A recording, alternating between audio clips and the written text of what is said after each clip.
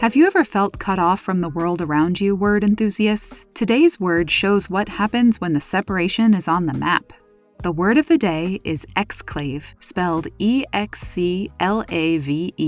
Exclave is a noun meaning a portion of a country geographically separated from the main part by surrounding foreign territory. Frank Jacobs of the New York Times used exclave in an article published on January 30th, 2012, about the messy border situation that arose as a result of the division of Berlin during the Cold War.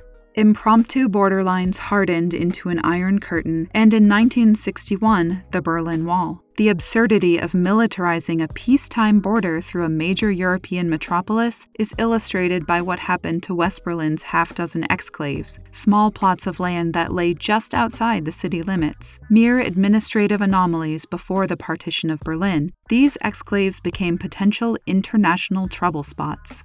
Two criteria constitute an exclave. First, the land must be separated from the rest of its home country, and second, the land must be entirely surrounded by foreign territory. According to these two criteria, the United States has no true exclaves because it has no land that is entirely surrounded by another country's land. However, the United States has several geographical features that are accessible from its mainland only through Canada, and these are often, if mistakenly, considered exclaves.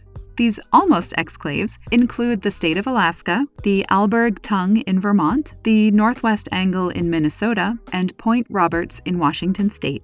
Learn the ins and outs of technical terminology with Word of the Day at dictionary.com.